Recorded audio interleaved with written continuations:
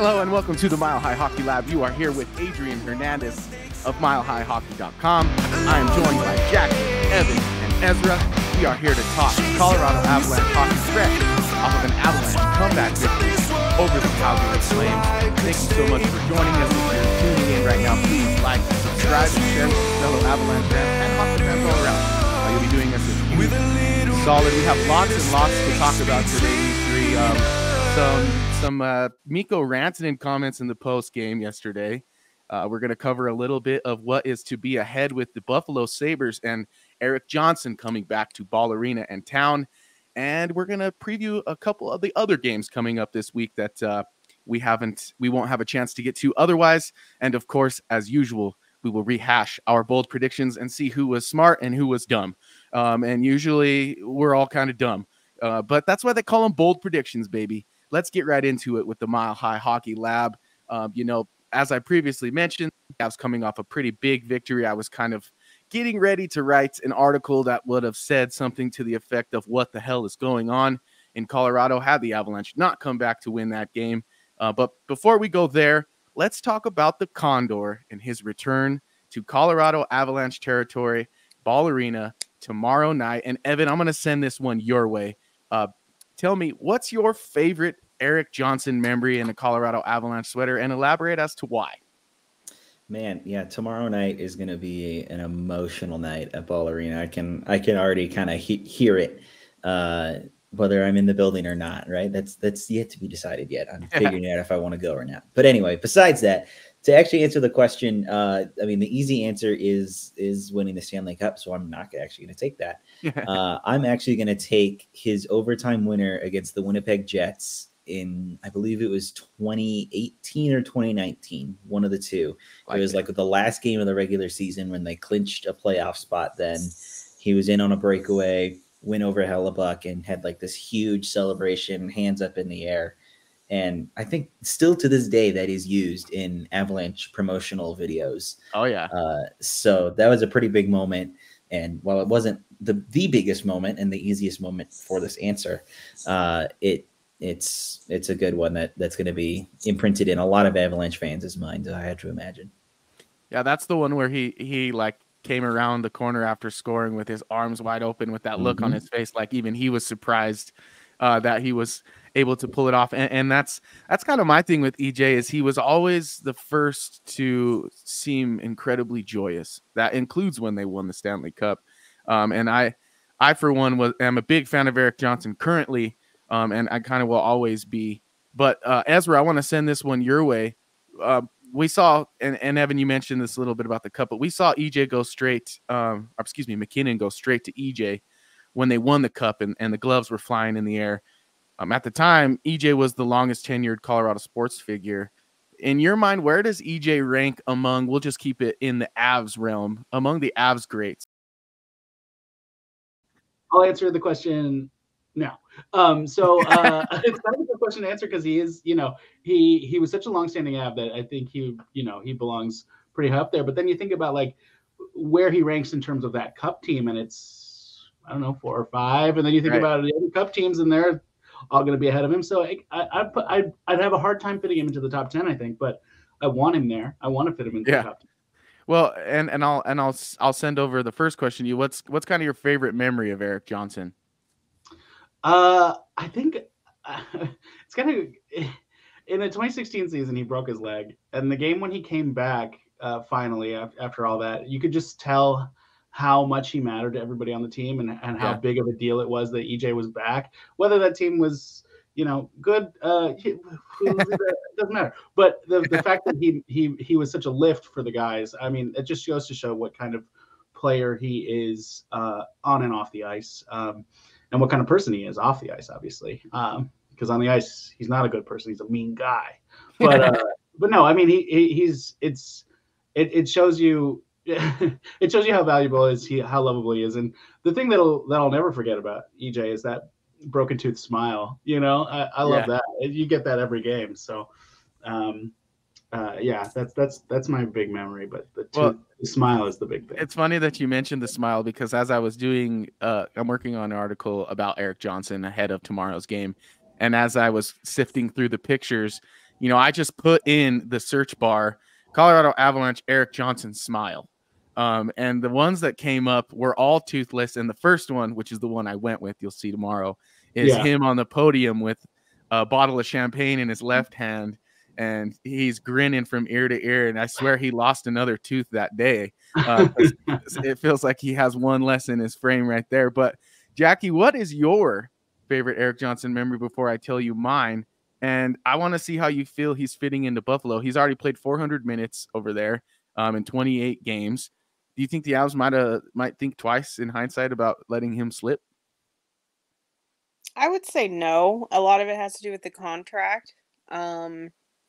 If he could have been back for what Jack Johnson signed for, that's a fair debate. In some ways, they kind of needed to move on just because, he would be good in the room right now, and maybe some of their struggles could be attributed to that, kind of missing a personality like him.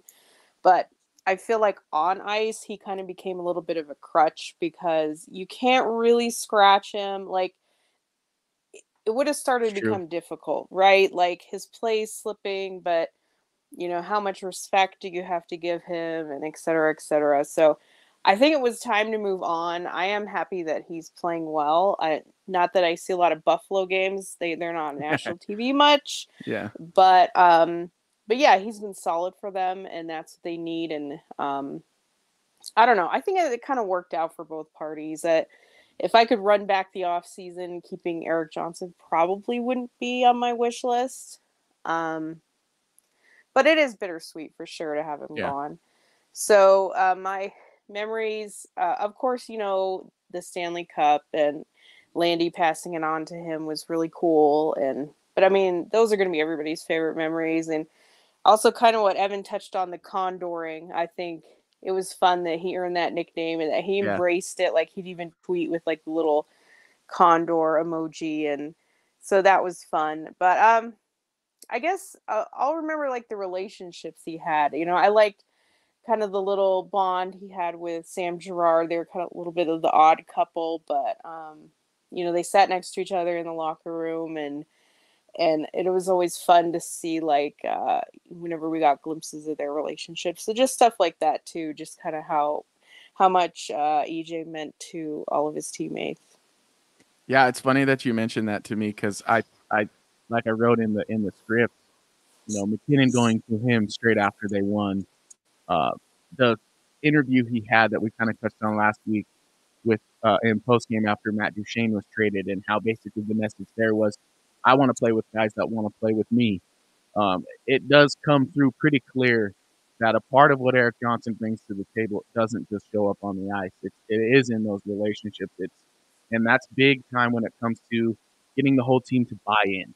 When you have a character like Eric Johnson, who is so easily liked and so easy to rally behind, that kind of starts to seep its way throughout the roster. And I think him and McKinnon were a very, very good balance. And I think Matson has a little bit of that balance too, in terms of like where McKinnon is very, very serious. I imagine Eric was a little bit lighthearted in certain areas and kind of took the edge off in certain ways. So I think for me, it's a twofold memory. I love what he had to say about the Matt Duchene situation, but a weird one that will always stick out in Avalanche folk is his pass to Darren Helm against the St. Louis Blues in the second round. He's taking the puck up the ice. It feels just like he's going to take it in the zone, dump it in, and we're heading into overtime, but not so fast, Charlie. Sends it over, hits the boards, Helm right off the board, slap shot into the net, and the Avalanche get the monkey off their back. So that's my memory, mostly because it just didn't feel like it was going to happen, and then it did. But I do want to touch on something, Ezra, you mentioned, like he's probably not top 10 because he's probably not top 5 in this Stanley Cup window of players. But does number 6 find its way into the rafters at Ball Arena? Evan, I'll send this one your way. Ooh, it's a tough question. That's a real tough question. I don't have his stats in front of me, so I'd have to look at those maybe a little bit closer before I make a decision. I'm not sure, because you obviously they have the fan reminiscence and the fan love that comes with him, and and just who he was and spending, a decade plus in Colorado. And I think that alone definitely could do that. I mean, we saw that with Ray Bork, and he was only an AB member for a year. So right. I don't know. That's a good question. Well, so EJ is 52 games shy of 1,000, so that's pretty cool. He might get there this season if he stays healthy. He's 10 goals away from 100 on his career, also cool. He has 1 assist to get to 250. So he's in that time in his career where like he has all these benchmarks like right on the horizon. 339 points in his career. Let's see if we can find game-winning goals. 20 game-winning goals, which is, you ask me, that's very impressive for a guy who came into the league in 2007 and plays defense. So, I mean, I'm with you. I do think that he's one of those guys that's like potentially you can throw him up there, but now we're talking about the rafters getting kind of crowded, especially if you include the people above him in that Stanley Cup class. Ezra, you mentioned a little bit he's not top 5. Is this a short answer for you, Jack? Erik Johnson not going in the rafters of Ball Arena? Yeah, I mean, you got that right. I think that's it could be that short, but I do want to elaborate because I think, he is deserving of a lot of accolades, and he should be remembered as a great Avalanche career player, a great Avalanche player in his career. But it is just like, it's kind of like the Hall of Fame versus Hall of Very Good argument that we hear a lot in hockey media. And he definitely, if it's a Rafters of Very Good, for sure, put him up there. But if it's like a true Hall of Fame Rafters, then unfortunately, I mean, when he was the Avs number 1 defender, the Avs were not very good. When he was the Avs number 3 through 6, very good. But you don't put your third best defender in the rafters very often.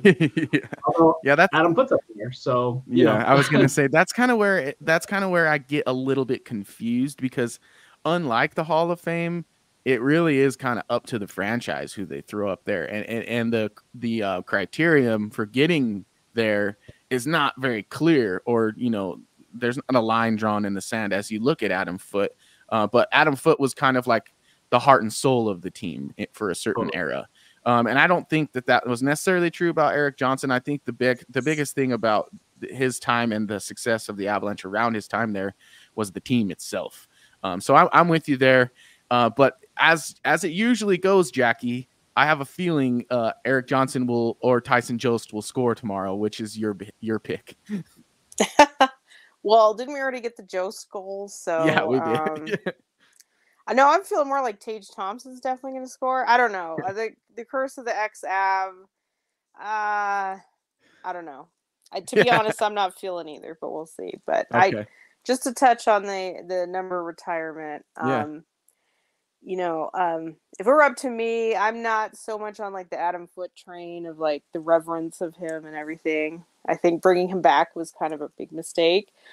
But I think the line in the sand there is that he was captain. I think that's like the reason that everybody uses that it's appropriate. So if EJ had been captain at some point in this run, then I think you could definitely draw the parallels there. But I wish there was like a Ring of Fame. I think every franchise, especially one that's won several championships, I think they need to honor more players. And if you had a Ring of Fame, some way to sort of honor certain players. Like I'd even put Paul Stastny in there because I think it's sort of similar, and maybe we don't look back on him just because he's been gone a while. But I mean, he was really important when he was here for all those years. Agreed. I mean, two really, really important goals in the history of the Avalanche. For Paul Stastny. So yeah, like he's, and of course EJ, because he won the cup and everything with them, and all that. But like I said, I see them sort of similar, and I wish there was sort of a way to honor them. But no, I think you've definitely got to keep the rafters pretty sacred. We're gonna have 3-4 numbers going up there for sure, and you do have to draw the line somewhere, and for me, it doesn't quite make it. Yeah, I'm with you there, and I don't want to get too far into this topic, although it might be a good one to get into later on in life, maybe in the off season. But who is who is going in the rafters? Obviously, McKinnon, Rantanen, Makar, Lehkonen. No, Maybe no. I'd no. say Okay, Landeskog for the captain Landeskog. reason. Mm-hmm. So those But four no, probably. yeah. Those four. Anyone outside of that, yeah, they probably need to win another cup. Okay. You know what? Screw it. Curtis McDermott, Hall of Fame, rafters now. All of it. I mean, well, he'd have to play the playoffs first. first. There, but Nichushkin, Ezra, that's not especially. I think you're right, Jackie. It all depends on if they get another one. Like if they get another one, and then there's a few more guys I think get up there. Nichushkin is a good one, Ezra. I agree. But what would he have to do? I don't know. He's definitely been very important to their success, no doubt. But that's a good question because what could he do that Paul Stastny didn't? In terms of like game-winning goal in the Stanley Cup final. That's true. You know what I mean? Like in terms of like the folklore of the Avalanche, I mean, Nas is a component to a really good team. Paul Stastny is like Paul Stastny. If Kadri had re-signed here long-term, I could see an argument for him. Mm-hmm. Yeah, agreed. But he just didn't. I mean, I know I can see the argument for Nichushkin, but I just feel like, he's going to have to he's going to need some records or something, and he's just not going to be quite there with the production. Like what in particular? You can't just say like this guy was really instrumental to our forecheck, and therefore he's in the rafters. You know what I mean? Yeah. I hear you. It's like, I mean, yeah, I think for me, it's like he should have been in the Conn Smythe conversation for the last cup, and I expect if they win again, he will need to be again. And if he pulls a Conn Smythe or something, then guaranteed. But if not, yeah, that'd be tough. Yeah, well, we won't know if McKinnon's going into the rafters until 2031. So we're way ahead of schedule right now in terms of talking about this. Hopefully he makes it to 2031. Yeah, exactly. Well, and definitely because there's a no move clause for all of those 8 years in his contract. So hopefully he's like the LeBron James of hockey and just keeps rolling. But let's move on to our next topic, which is kind of a touchy one, maybe, if you think so. We'll see how you folks feel. But Mikko Rantanen had some comments and was pretty animated after the game. We saw the interview come from a few different sources, DNVR, Altitude themselves. But basically, Rantanen called out Lehkonen's dad post-game because Lehkonen had been quoted in an article recently saying that Rantanen wasn't quite putting in the time that he typically does in the summer, and that's the reason why he's struggling. Evan, I'll send this one your way to start. What are your thoughts initially on that? Yeah, when I heard those comments last night when I was writing a recap, I was just like, huh? It kind of caught me off guard. And I of course then I went and looked at it and saw Evan Rowell had written about it already. DNVR, of course, The Athletic Peter Ball wrote about it this morning, and I was kind of stunned by that a little bit. And I think it's more so because Mikko Rantanen is still really freaking good. Like, sure, he hadn't scored in 10 games, but he still is producing over a point a game. It's not like he's sitting on the bench doing absolutely nothing, right? It's not like he's playing only 2 minutes a night. He's still out there producing. And while maybe he did fall below the levels that we expect him, or not expected, but want him to be at, as Avs fans, I do think that the pushback by Artturi Lehkonen's dad, I think Ismo is his name, Ismo Lehkonen, and he's part of the media out there in Finland too. Is I don't know. It might have been one of those clickbaity things that he's trying to get the attention, Yeah. Well, and Mikko called it quote unquote lies. And I find that interesting because he was also asked after, and I know Peter Baugh kind of elaborated on this. He said, me and Art are fine, which is what he calls Artturi Lehkonen. He said, we're fine. It did have like a lighthearted tone to it from my standpoint. Like, obviously he seems serious, but it kind of felt like, like talking shit to your brother. Not like he had any visceral comments. He just said, those are lies. And this is what you get for lying about me.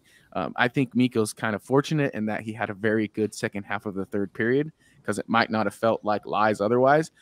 But Ezra, what are your thoughts on those comments? And does this feel like anything the Avs should be like concerned about inside the room? Concerned about inside the room? No, they should be Yeah. concerned about Mikko needing this kind of motivation to get going. I mean, and look, I'm glad he's off the schneid, got back on the score sheet. I don't really think he's been playing that poorly through this stretch. The last few games, the week before was a little rough, but these last couple games, I felt like he had his game back. It just wasn't going. Agreed. But I don't love hearing that it takes an interview in another country to get his juices flowing. Yeah. I agree with you there. And Arturi Lehkonen, I don't think they have to worry about that. Does Rantanen only read articles in Finn? Because if he reads some of the ones that the people here in Colorado write, he'd have plenty of material to be pissed off about. That's all I'm saying. Oh, yeah, so. He should be mad at me for my grades. I mean, I'll send him direct messages every night if it gets him to score 4 points, if that's all it takes, and let's get it rolling. But Jackie, I'll have you touch on the Mikko comments, and then I want to see what you think of Alexander Gorgiev's performance, and if you're at all concerned with him. As far as Mikko, well, he had a pretty good game, not on the score sheet, but like he was pretty, I guess you could say, motivated in the previous game as well. Yeah. Yeah, I think he had at least 6 shots on goal or something, and just 3 or 4 hit the post. Score. Yeah. So it's kind of a coincidence to say like, oh, this comment came out and then he finally gave a crap. It's like, I don't know, a little bit of a coincidence there for me, but yeah, no, he was definitely angry. If you see those videos, he was not joking. And not being like a little bit sarcastic banter or whatever. Like, no, he was angry. I've never seen him that angry. Like, in a way, it's kind of refreshing that somebody's just finally honest, because we see so much in the hockey media, just all the cliches and everything. And I read the original Finnish article, because usually when something like this comes up, I hate hearing paraphrasing, right? I want to translation, right? See the source. So yeah. I found the article myself. Obviously, it's Google Translate. Not the greatest, but at least it was an original article.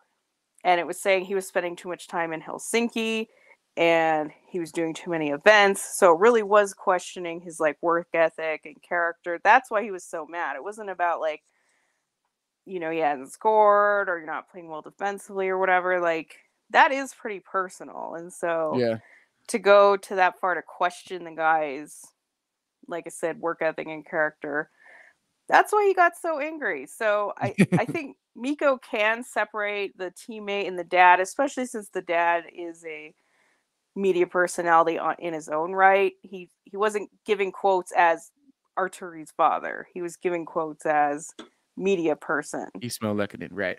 So kind of what you were talking about, Evan. Yeah. So I think that they can put it behind them, which that's the concern. You don't want to have any issues between him and Arturi, and I believe him when he says they're good friends. Like, I've seen somebody say like, oh, is he serious about that? No, we could tell from before that they had a pretty good relationship. So I think they'll be fine. I just question if there's a dad's trip.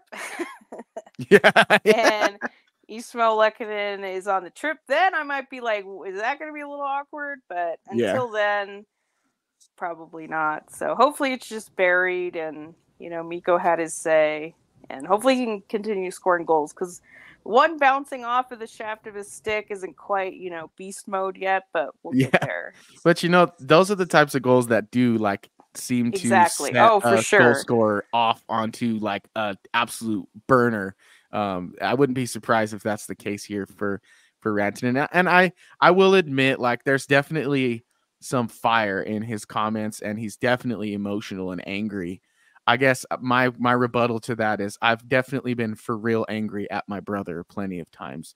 And I think like you're right in that he was probably truly offended, but I don't think that he is taking this like to the heart so much. I will say that like that the specifics of it, the whole Helsinki, not spending enough time, I think it does have a lot to do with the fact that he's Finnish. And there's a lot of pride among the Finnish players and how they sit within each other and in the league. Because even he mentioned we had a Finnish dad. He could have just said Ismo called me out and I didn't like it, and we would have known who we were talking about. But he said, a Finnish dad of an NHL player said this and that, and it wasn't true. But touching on a little bit of what I kind of sort of try to send your way, but I always do this. Okay. I always send you 3 questions at once, Jackie. I'm sorry. But I was kind of felt like Alexander Georgiev has had a rough go of it as of late. And that I think it was the third goal in particular against the Calgary Flames, he just did not look like a confident goalkeeper. Are you concerned about Alexander Georgiev, Jackie?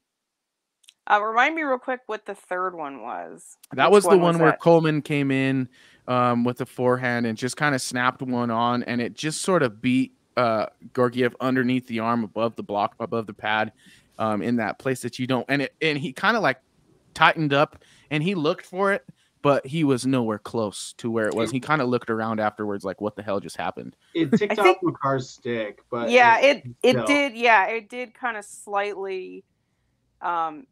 Get tipped there. So,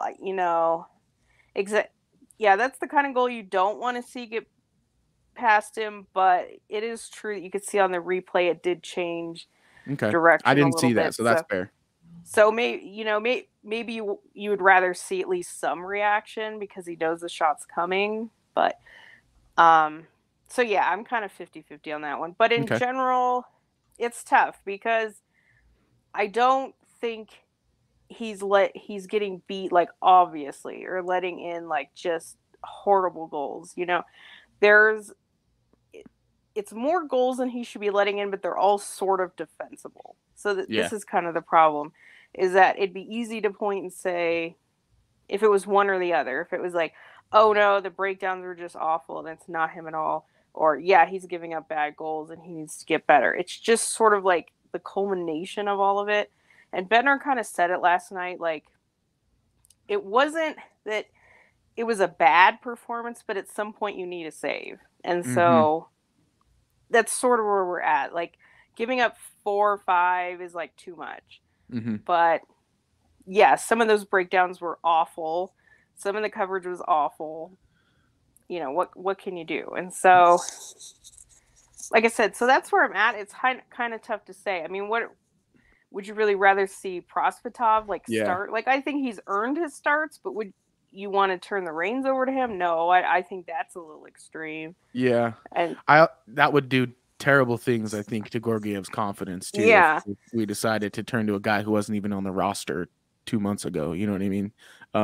So I'm with you there. I didn't even see the replay where the puck got tipped on the Coleman goal by Makar's stick. And now that you mention it, that probably makes a little more sense as to where he was positionally and with his frame, because he was probably tightening up to avoid a rebound, and then the puck redirects around him, so to speak. But my major concern, because I wrote in the preview almost exactly what you said just now, but in different words, which is that it's been a combination of two things. I was big on Georgiev coming into the season, thinking he could be a Vezina type goalie, but that had a lot to do with my confidence in the defensive group in front of him. And then on the backside of that being like, well, the nights that they don't have it, I think Georgiev can make some unexpected saves. Those two things have kind of not been true. And sometimes at the same time, which is when the Avalanche have gotten into serious trouble. So I think if the Avs can get back to a tight checking game in front of Georgiev, and like you mentioned, Georgiev can just make some of those saves that you need, which I do think, in fairness, Prosvetov came in the third and made a few of those saves that the Avalanche simply just needed in order to win the game. Ezra, what are your thoughts on the Georgiev situation? Obviously, we're not start Prosvetov yet, but how do you feel? Well, I'll start with Prosvetov just because, he's the alternative. I wrote in the grades last week that I felt like the goals he's giving up are not NHL goaltender quality goals to give up, and the saves that some of the saves that he's making are incredible. So he's got the talent to be amazing, and just needs more time to cook in the AHL, I think. Okay. Because it's the goals that he gives up are positioning problems and puck tracking problems, And those are things that you just learn over time. Rebound control is a big thing for him too. So I would not turn over the reins to him by any means. But at the same time, some of the goals last night for Georgiev were just, he was in position and he was almost competitive on them, but he wasn't competitive on them. And it's just an off night. I don't think that's something that I expect to see from him all the time. But the goal I had the problem with last night wasn't the third goal. It ticked off a stick. You like him to be able to like be big enough in cutting off that angle for that minor tick off a stick to not make a big difference. But it's a deflection. What are you going to do? But the first goal, I felt like he didn't even really, I don't know. It was like Kadri got a cross-ice pass, but he had time to square up to Kadri, and then he just whiffed on it. He didn't make the save. Yeah. And then the second goal was similar. It was a weird turnover, but Mangiapane got a pass out in the slot, and he didn't have much time to get square to him, but he kind of did get square to him, and then he just didn't make the save, which both of those are really tough saves. I'm not saying that that's like those are routine or anything, but yeah, like Bednar said, you want to get a save sometimes. Two of those, yeah. The Kadri one, I feel like that's the one that I'm like, you should have had that one. And it kind of started him on shaky footing for the whole that he never really got off of for the whole game. The Connor Zary goal, the smack in out of the air.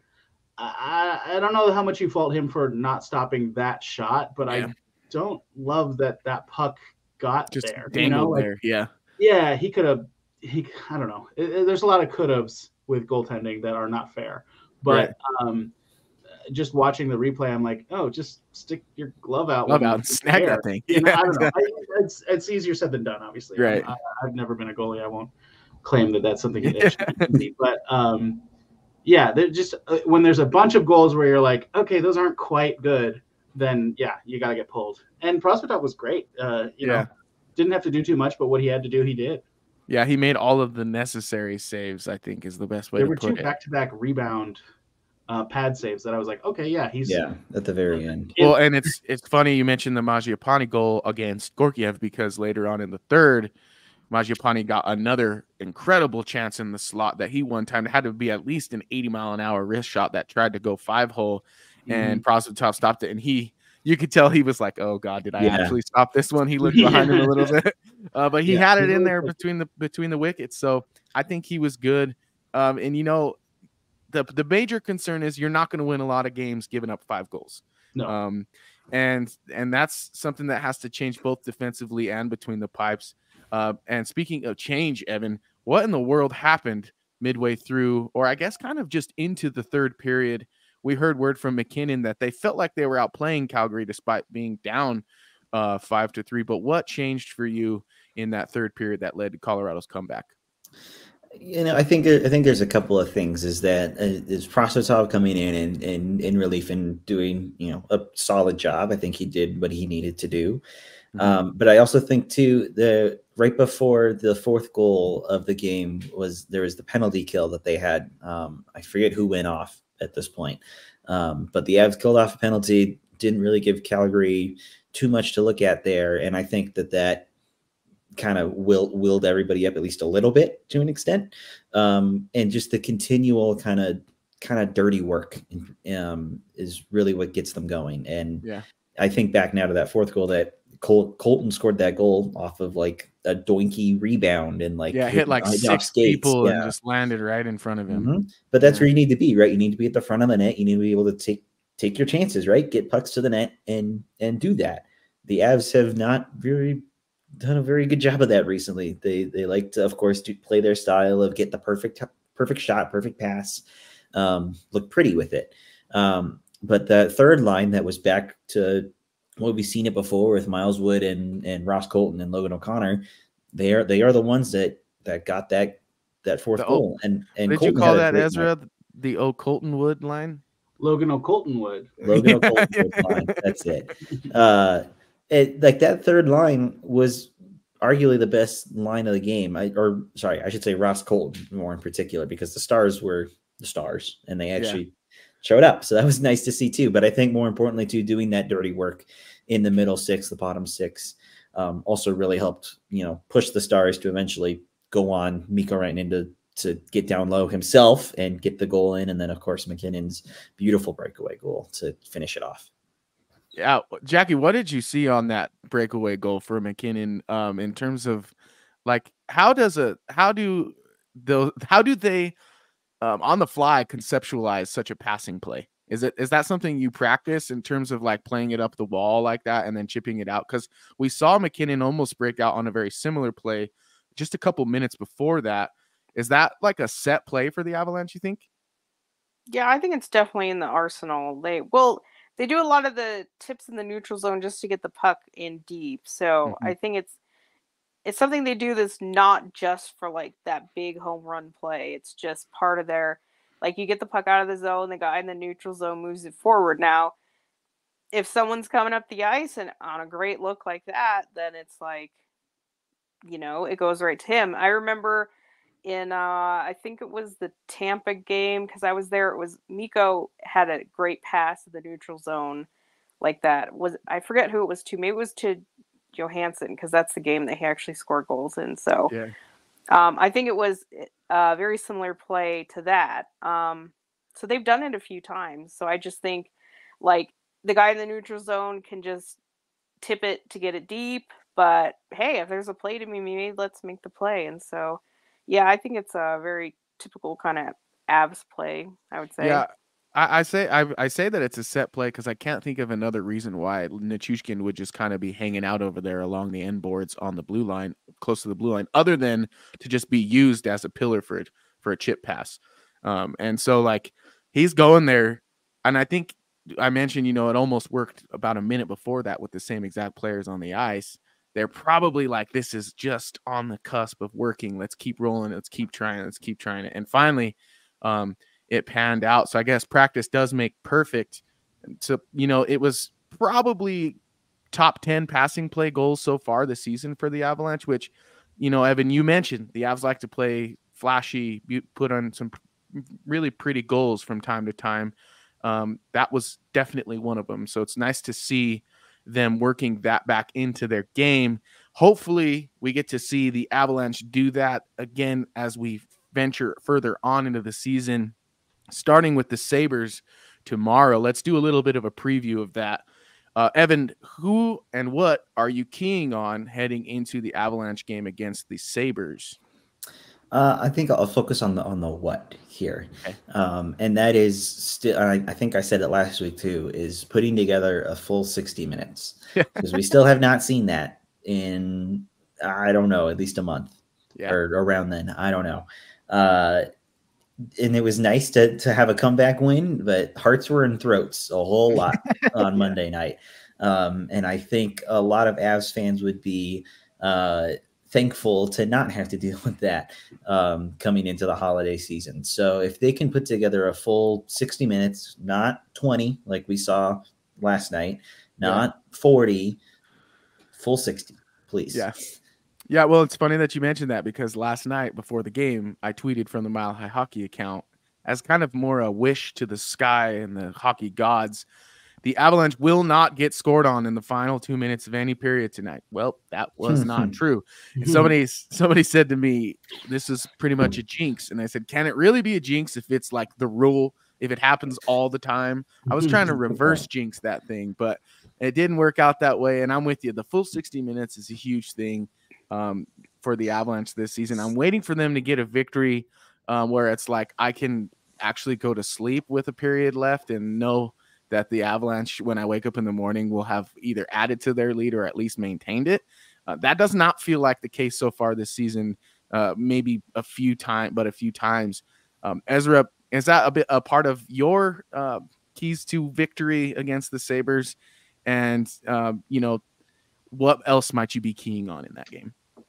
Yeah, I mean, definitely that's a major focus. I think we talked about it on last week's podcast too. Like, those two things are crucial. Play the whole game, and especially the last minute of every period. But I think what I'm keying on is containing the Sabres attack. I mean, we know Tage Thompson can be dangerous, and we know last time the Sabres and Avs matched up, it ended up a little bit lopsided in Buffalo's favor. So I just want to see a stronger defensive effort. as much as we talked about Georgiev just now giving up some goals that maybe we didn't love him giving up, ultimately they were all off of turnovers, and all the ones that we talked about specifically were off of turnovers. And I think we just have to avoid those kinds of mental breakdowns. Make sure pucks are getting cleanly out at the blue line, cleanly in at the other blue line, and go from there, because there's a lot of weird turnover play at both blue lines right now. So okay, I said containing their offense, but really what I meant by that was manage the blue line. I was gonna say, you started with holding them down, and then it turned into just figure it out back there. But hey, I'm with. I understand totally what that's kind of like. Okay. Let me defend myself. What I mean is, in order to contain their offense, we have to manage the puck better. I love it. Well, because you don't want to give them more opportunities than they'll create for themselves for the start. I'm right there with you, buddy. I also kind of just said like all the things people say on broadcast. Yeah, that was like, if I send that clip to Altitude, you might have a job next week. Oh my goodness, that was great. You sounded like Kyle Keith. Riker, give me the job. Yeah, exactly. Side note, I was at the Avs and Flyers game on Saturday, and there was a guy in an Avs jersey and a gritty like helmet, and he had a poster that said Avs jobs ? I have a job ? So we just got to get you in that, Ezra. There you go. Great. That's awesome. I'm wearing my best gritty right now. Yeah, I was gonna say, you got your gritty beard going, dog. But I'm with you there. Like, the Avs just have to do a better job of managing the puck, and that does affect both sides of the game, defensively and offensively. Obviously, you maintain possession offensively, and you don't give a talented team, talented opposition, more opportunities than they earn themselves. Jackie, I want to hear what you think of that, and then I also, as I classically give you two questions at once, tell me what the Avs have to do in their back-to-back scenario to set themselves up for success. I think the answer is probably similar in both cases. Okay. I'm a broken record about the power play, but like, getting one does not mean it's fixed. So we definitely need to continue working on the power play. And like, Kale scored a really nice goal there, and he was also given the space to really walk into it. So that's not going to happen all that often. I liked when there was a mix of the first and the second units, and they actually got down low and attacked, and it was just chaos.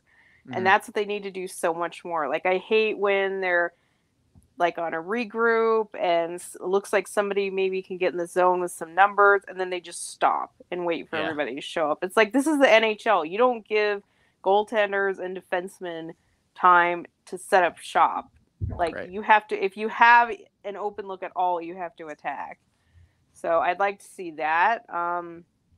As far as like limiting the turnovers, I think they're getting burned a lot on the high-low play. And I know that's a very signature part of their offense, but other teams watch tape too, and they continuously are getting picked off up high. And it's like, it's almost like a high risk, low reward, because it's hard to score from up there, and yet they're getting challenged and getting picked off, and then they're giving up breakaways and high danger chances of going the other way. So it's kind of like, why? It's not working right now. I'd like to see them focus on a little bit more down low play. That's where they scored several of their goals last night. I think that is going to be, maybe they better key to their success right now. So I'd like to see a little bit more tweaks in their offense, but we'll see. But as far as this weekend, I think it's going to be really important back-to-back, because one, going to Winnipeg, very close in the standings. Yep. So that's kind of like, there's no must-wins in December, but you'd really like to see a win there. If nothing else happens this week, I'd really like to see a win there, because they lost to Winnipeg, whatever it was, last week. They need to not lose that season series to them, especially if you care about things like winning the division. Right. So let's get in there and get a win. And then, as I talked last week about the brutal back-to-back, it's just so stupid to fly back from Canada just to go home and play a home game. And that Sharks game could be brutal as far as like engagement, mental. Yeah. outlook, whatever it is, like like it might not be pretty. So I'd also like to see them just grind out a win there. Mm-hmm. But if they beat Winnipeg, it kind of is what it is. So we'll see. Well, that's kind of my approach, and that's why I framed the question this way, because it's like beating Winnipeg, just beating Winnipeg, if you are about winning both games, might not be enough. Because if you just beat Winnipeg and it goes, say, to overtime, or it's a really tight contest for 3 periods, something that's like a very physical affair, which it's likely to be given it's a division game, that San Jose game sets up exactly like the definition of a trap game. So if you take care of business against the Jets, you can come home and play San Jose. You can get some of the younger guys up from Vail to get a little bit more ice time, kind of take the edge off. But if you lose to Winnipeg, then that San Jose game at home feels a little bit more important. Obviously not in the context of like where it sits with the division and everything, but once again, we've talked about the Avalanche making it a point to not lose back-to-back games. You definitely don't want to lose back-to-back games with a loss to the bottom-feeding San Jose Sharks into that. But Evan, tell me, like, is there anything the Avalanche can take from their loss to Winnipeg and kind of implement knowledge-wise so that they're a little bit more set up than they were on my birthday when they got smoked? Yeah, I know. This, so sorry that your birthday got spoiled. It's okay. On behalf of the Avalanche organization. No, but I don't know how much they are going to be able to take away from it. I think mostly just because the Avs weren't necessarily bad in that game. Just like they haven't necessarily been bad in many of these games recently. That's just kind of been at a 60-70% kind of pace that they've been at the last little while. So I would hope that they would look at some film and try to find something to take away from it. But at least off the top of my head, every game is different. It's not going to be the same played out kind of thing on a night to night basis. With that being said, though, I do agree with you that the game will probably look pretty similar, tight knit, division rivalry. Of course, there's a lot into it. So I think it kind of just tones back to what I said earlier about playing a full 60 minutes and putting in the effort. At least if they put in the effort, they should at least get a point out of that game. And honestly, I'm fine with that if they get a point. Now, if they get a point after blowing a 4-1 lead, maybe not so much. But I'll leave it at that. Yeah. I hear you. I think when you say they didn't play too bad, you're correct, I think, overall. But there were a few particular moments inside that game, a la Devon Taves' goof at the very end of, I think, the second or first period, where he had three or four safe plays that he could have made, and instead he tried to force a pass up the boards. Ezra, what are your thoughts? Is there anything that you think the Avs can take from their loss to Winnipeg and implement? Well, I mean, I think it kind of goes to what we've already been talking about, where it is, be smart that last minute of the game, be safe at your blue line, be smart at the other blue line. I don't know that there's anything more specific than just generally like the plays that need to be made. I think, I don't have a better answer than that. Sorry. I think too. That's fair. I mean, if you don't have anything to say, then don't say it. This isn't altitude. But if you really look at the situation with the Winnipeg Jets, at the end of the day, does it feel like they're a better team than the Colorado Avalanche? I don't know. I think stylistically they pose a good threat and they're a tough out. But I think the Avalanche on a whole basis are a better team. And I think the Jets actually just lost Kyle Connor for 6 to 8 weeks as well. So I think that that will play a role in the future for the Jets, obviously. 6 to 8 weeks is a long time kind of in the NHL. So, we'll see how that affects them scoring wise. I think if the key for me for this Avalanche team is getting ahead. And if you can play with the lead, I think that bodes well for the Avalanche stylistically. So that's kind of what I'm looking at. I don't want the Avalanche to be playing from behind. If they can get ahead, I think that they have a chance in any game. But speaking of having a chance in any game, that's what we do with our bold predictions. They all have a chance, but they are all wildly outrageous guesses. And as such, let's recap last week, and let's do it quickly because, why spend time on a bunch of wrong answers? Jackie, your bold prediction was Miko would have a hat trick before our next show. He didn't have a hat trick, but he had lots of points. At least he scored a goal. Yeah. Unfortunately, I'm going to have to buzzer you. I hate doing that. But Ezra's bold prediction last week was that Sam Alinsky would outscore Devon Taves. Did that happen? I don't think that happened. I think it might have. I think it might be 2-1. It might have. It might have. It might have been. I'm trying to find Let's it right go look. now. Are we uncovering? Because I know they both got an assist on the same goal. Okay. I don't think Taves scored much Nathan this McKinnon's week. goal in So. Winnipeg.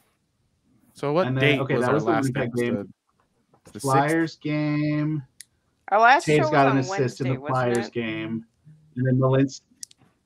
Yeah. It was before the Jets game. So Malinsky's had 2 points since Winnipeg. Malinsky got Winnipeg. 1.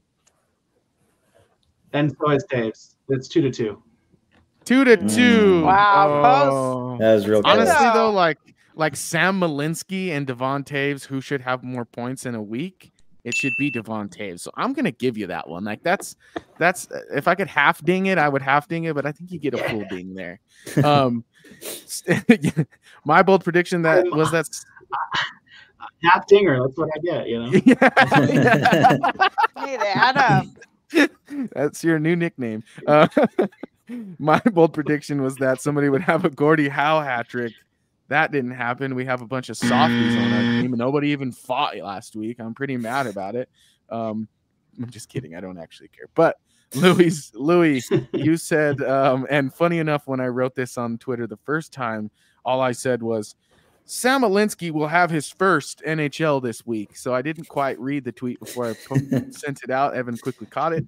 But you had that he would have his first goal. He didn't, but he played pretty well, I would say. He was close. Yeah. He was close.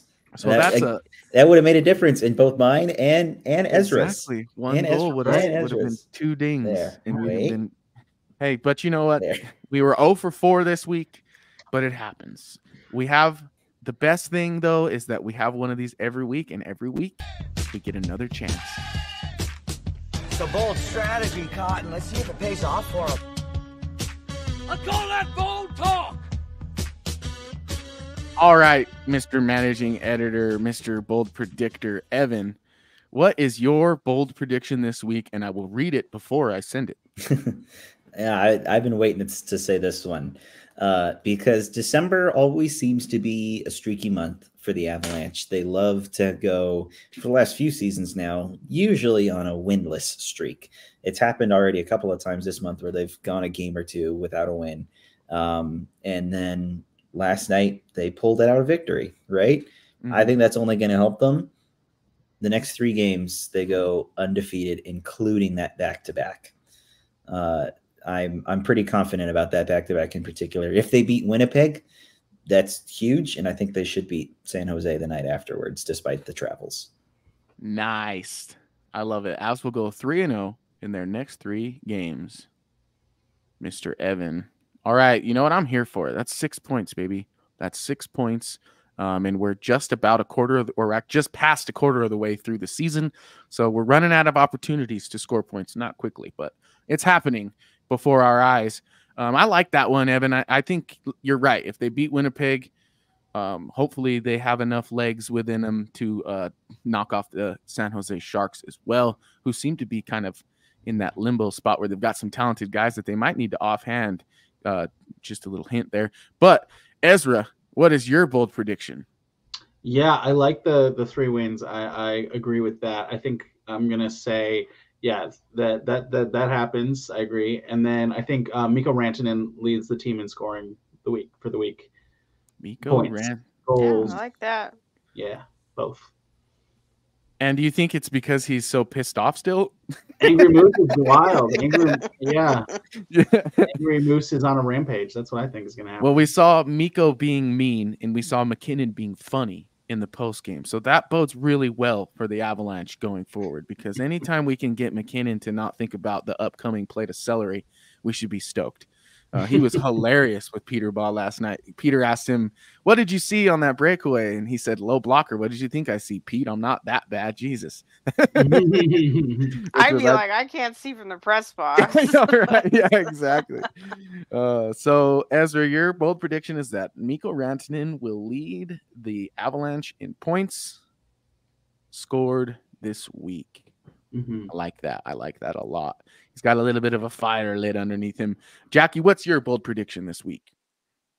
Okay, well, I'm going to say that I still haven't gotten my hat trick. I'm disappointed, but we can't always predict scoring. So I'm going to go take it a little the other direction. Okay. I kind of feel like, and I will kind of hate to be right, but as good as he's played and as much as we liked him, I think Malinsky's going back to the Eagles before Christmas. Okay. Sam Malinsky. He was pretty bad last night. Yeah. That's, well, definitely analytic. Yeah. You saw it in the analytics. The analytics for him have been brutal. I like what I'm seeing eye test wise, but the analytics have been brutal. Yeah. There's a reason for that. He's promising for sure, but I think when people are seeing him playing over Jones, kind of feel like he won that battle, and they can't keep scratching Jones. Like, I think it's obvious because they don't want to waive Jones, which I think is the right call. I wouldn't want to try it either. They can't really afford to lose him if somebody takes him. So I think that they kind of did this to give Malinsky a look to see his third pair viability. And I think he's shown he is viable there. But yeah, I think he does have a little bit of things to work on. And plus the roster freeze and everything. They're not going to want to scratch Jones forever. And he's just going to get caught in the rules. Yeah, like it just trying to balance the roster and not give up something you don't have to. That totally makes sense to me. Plus, I'm right there with you. I think Jones, in terms of this specific season, is probably going to be the one they utilize more. Obviously, over the long run, you want to see Malinsky be a part of this franchise into the future. But I think like this season in particular, Caleb Jones will suffice at that 6 and 7D going forward. So I'm with you there. My bold prediction is going to kind of go along Jackie's keys to victory. And I'm going to say that the Avalanche find those keys where they left them still in the lock, like I always do. And they will have, let's see, how do I want to put this? I'll just say that the Avs will have at least 4 successful power plays this week. Ooh, that's pretty high. You just mean score 4 power play goals, I guess. Yeah. See, that's why I said, how do I want to put this? I should have asked. Was there any other way to have a successful power play? I'm just. That's true. That's true. Hey, they are called bold predictions for a reason, folks. Jackie, can you just follow me around at work and like I whisper in your ear what I want to say, and then you be like, "This is how you want to say that, Adrian." So yeah. But hey, I mean, if you're leaving yourself like a little loophole here, I mean, that could work too. You're